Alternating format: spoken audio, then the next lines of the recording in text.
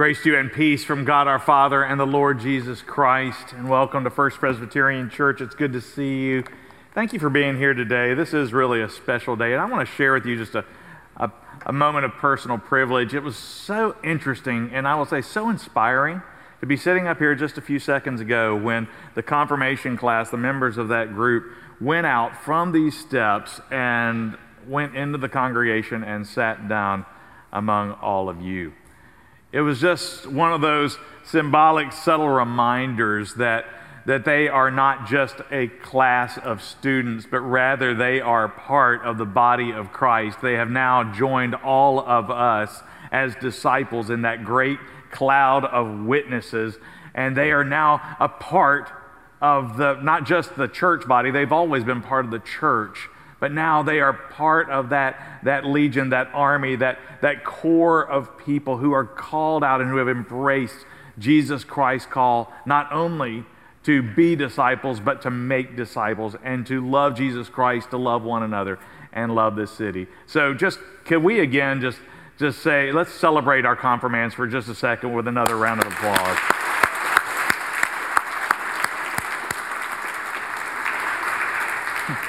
If you've not learned this yet, since I became your senior pastor, I like clapping. So even in church.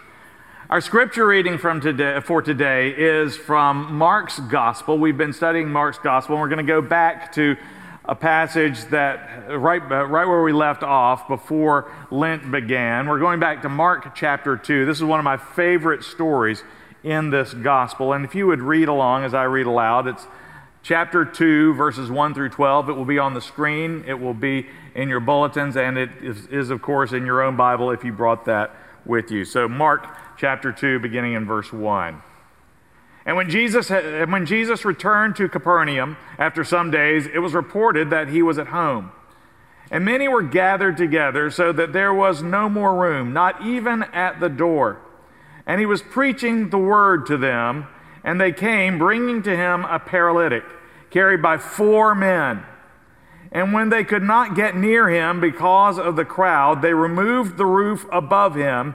And when they had made an opening, they let down the bed on which the paralytic lay. And when Jesus saw their faith, he said to the paralytic, "Son, your sins are forgiven." Now some of the scribes were sitting there, questioning in their hearts, "Why does this man speak like that? He's blaspheming. Who can forgive sins but God alone?" And immediately Jesus, perceiving in his spirit that they thus questioned within themselves, said to them, "Why do you question these things in your hearts? Which is easier, to say to the paralytic, 'Your sins are forgiven,' or to say, 'Rise, take up your bed and walk'? But that you may know that the Son of Man has authority on earth to forgive sins," he said to the paralytic, "I say to you, rise, pick up your bed, and go home."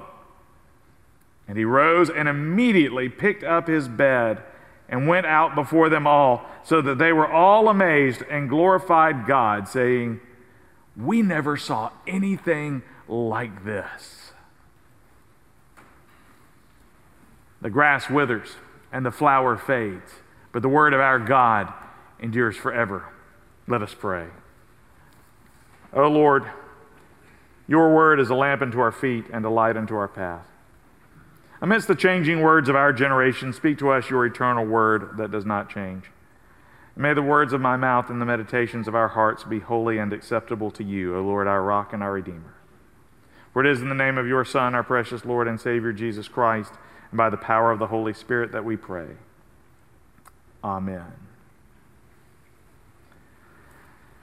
I love this story in Mark's Gospel because it's about 4 men who brought their crippled friend, their paralyzed friend, to meet Jesus.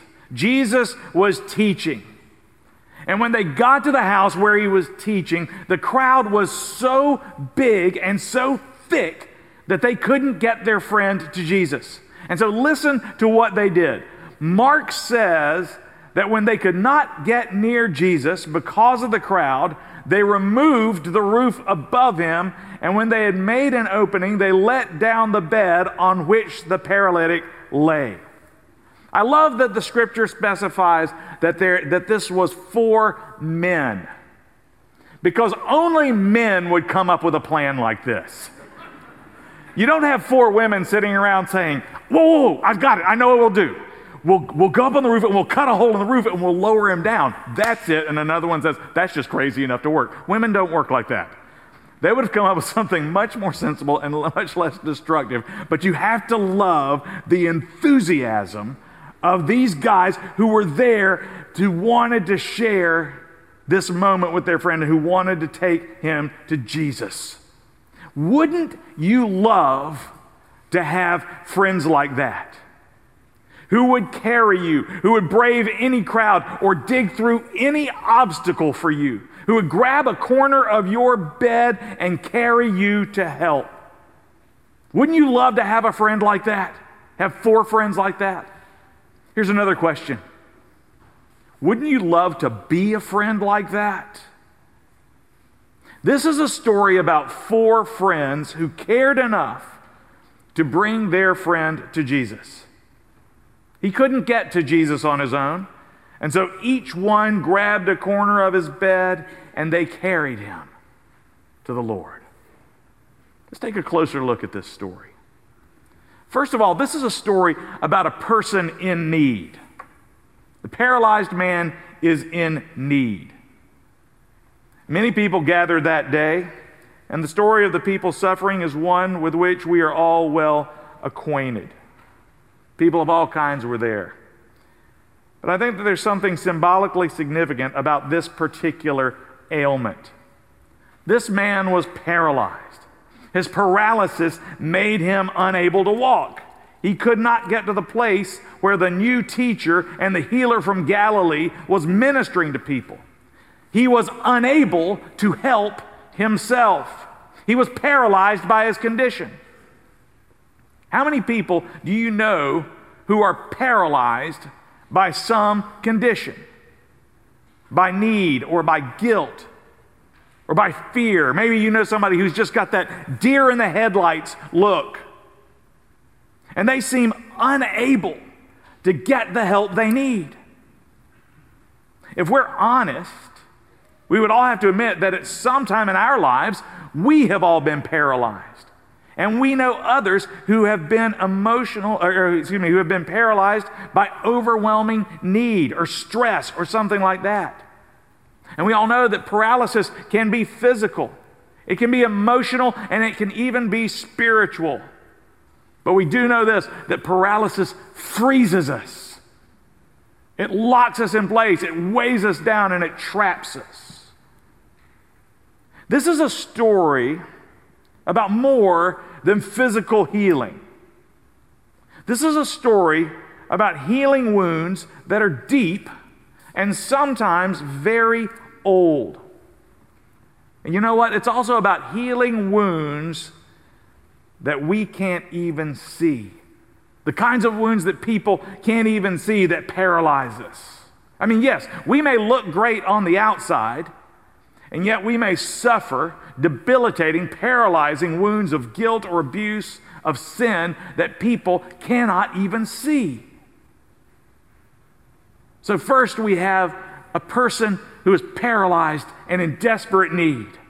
Second, this is a story about a Savior who can make a real difference in people's lives. Picture the scene. A crowd surrounding a house, a hole pulled up in the roof, a man lowered down by 4 friends, and Jesus teaching on the floor some feet below. And when they could not get near him because of the crowd, they removed the roof above him, and when they had made an opening, they let down the bed on which the paralytic lay. And when Jesus saw their faith, he said to the paralytic, "Son, your sins are forgiven." Isn't that an interesting thing to say? As if Jesus didn't even care about the man's physical needs. I can almost hear his friends saying from the roof above, "No, teacher, it's his legs. We want you to fix his legs. Could you help him with his legs, not his sin?" I mean, what was he doing? Well, All of these people had come to this house to hear him teach, and instead of just healing the paralyzed man, which he could have easily done, the master teacher decided to take this interruption and make it a teachable moment. Because Jesus wanted to teach them that he was so much more than a wandering teacher and faith healer. He wanted to show them that there was more to him than meets the eye, and that what they could not see was even more powerful than what they could see. And what's fascinating is that the critics played right into his hands. Look at verses 6 and 7. Now some of the scribes were sitting there questioning in their hearts, "Why does this man speak like that? He is blaspheming. Who can forgive sins but God alone?" It's as if Jesus set them up for just this moment.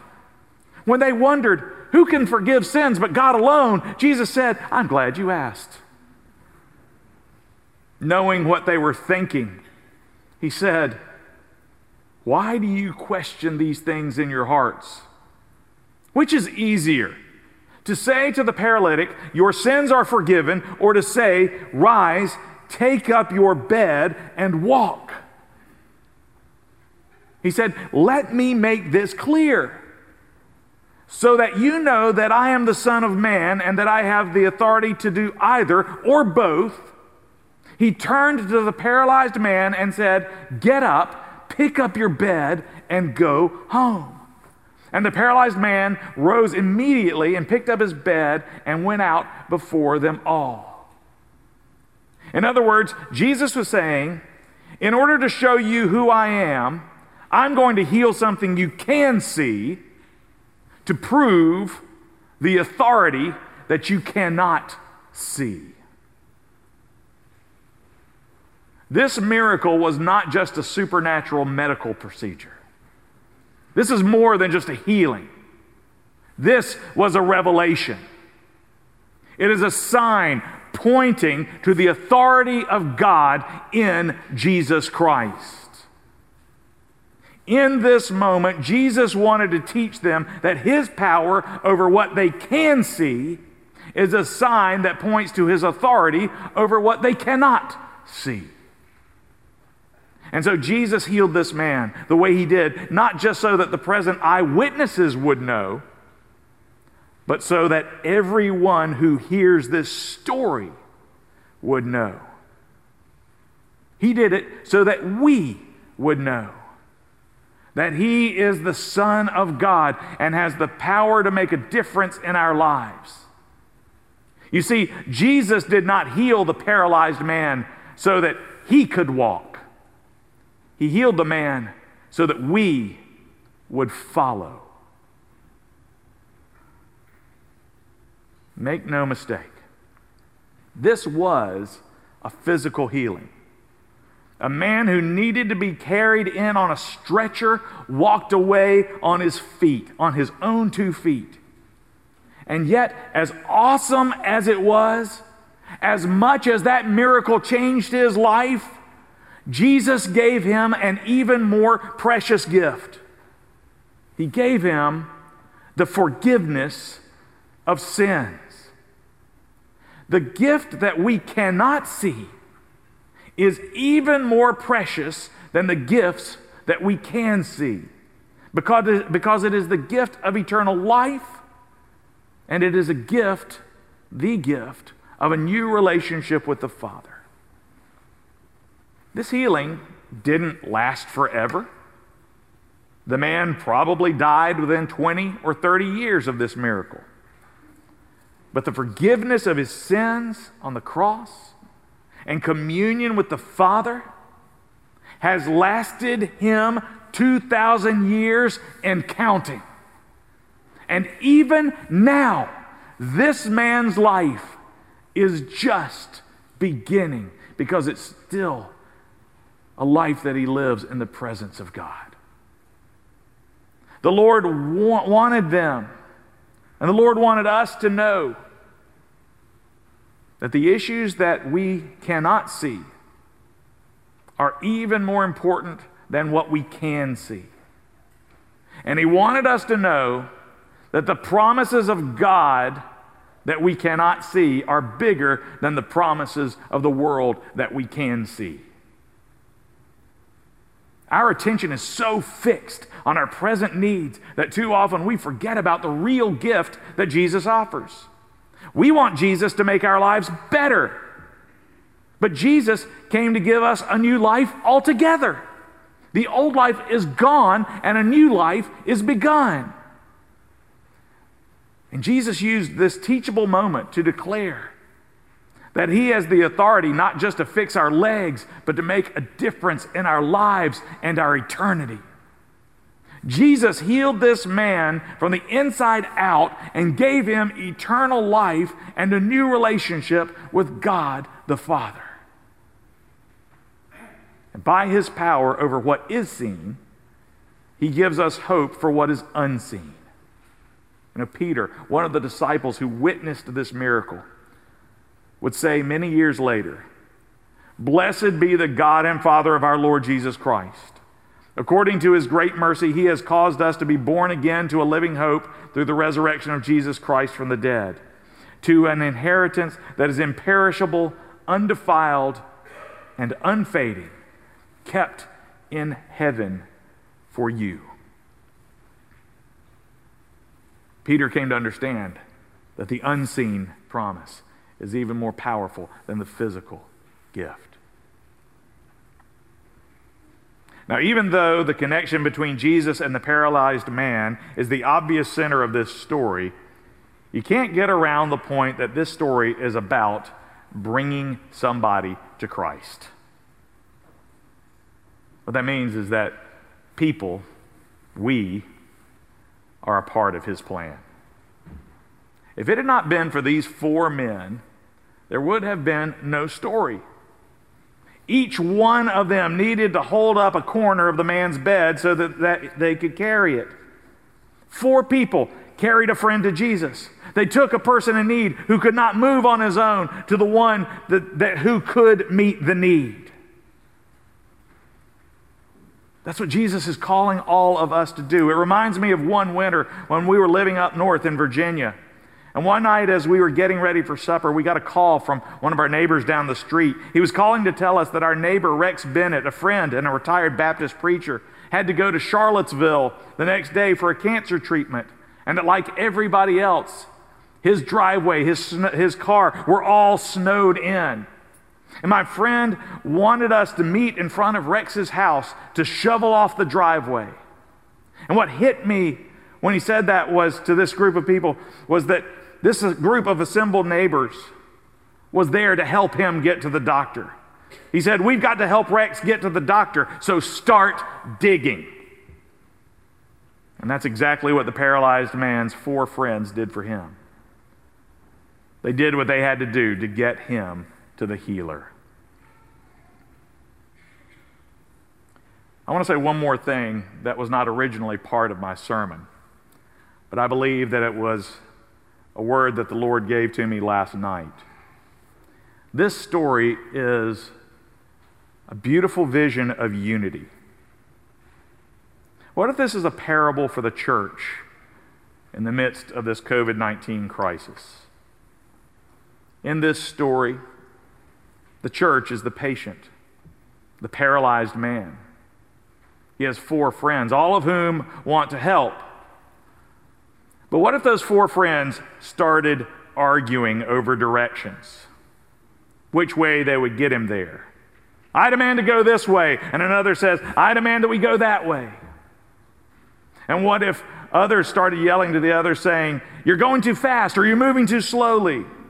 What if they were all trying to pull in different directions? What if they got so angry about what to do and how to do it that they just quit and let go of their corners or tried to overpower everybody else? What happens to the church when we all try to pull in different directions with our own agendas and our own pace? We either don't move at all, or we fall apart, or we leave one another behind.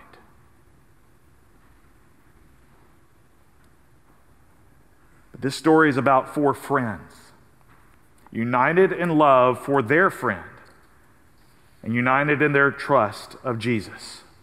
Four friends, all headed in the same direction, at the same pace.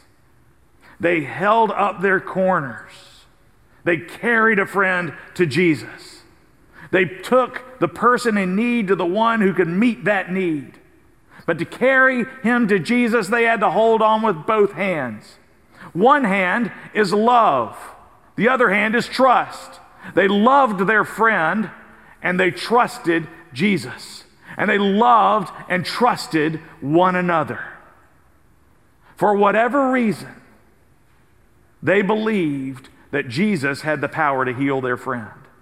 And they were so excited about helping their friend that when the crowd was an obstacle to them, they just went over the crowd's heads and made a hole in the roof and lowered their friend through it.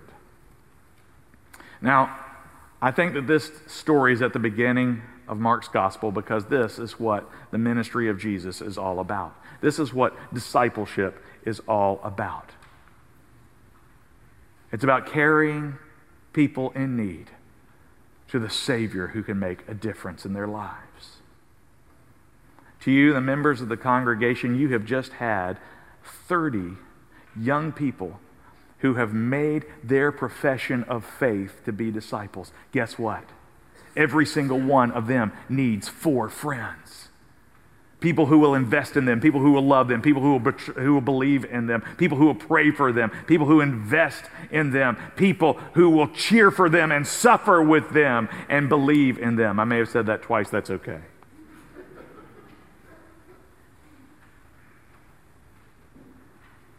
But this is also a word to you, the confirmation class.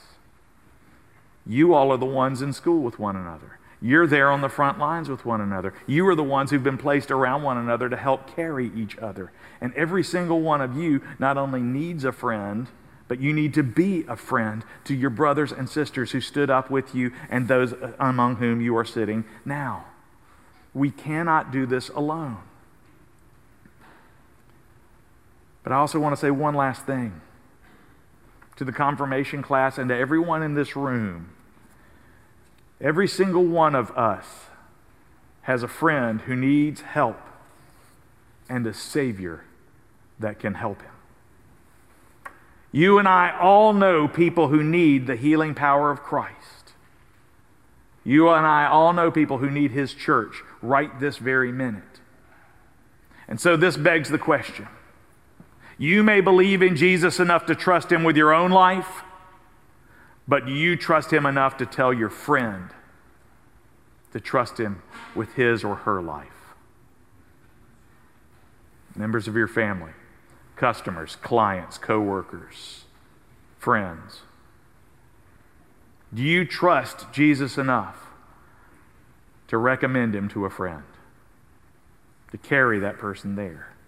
Is your faith strong enough, visible enough, generous enough to carry someone to Jesus?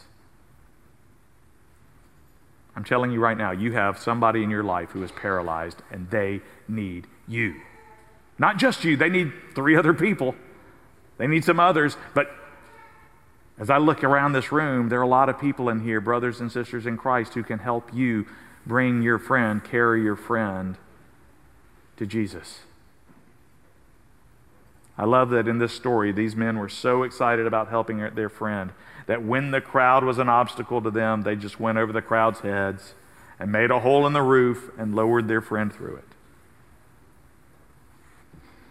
Wouldn't you love to be able to help the person that you love but is paralyzed with that kind of vigor, enthusiasm, and faith?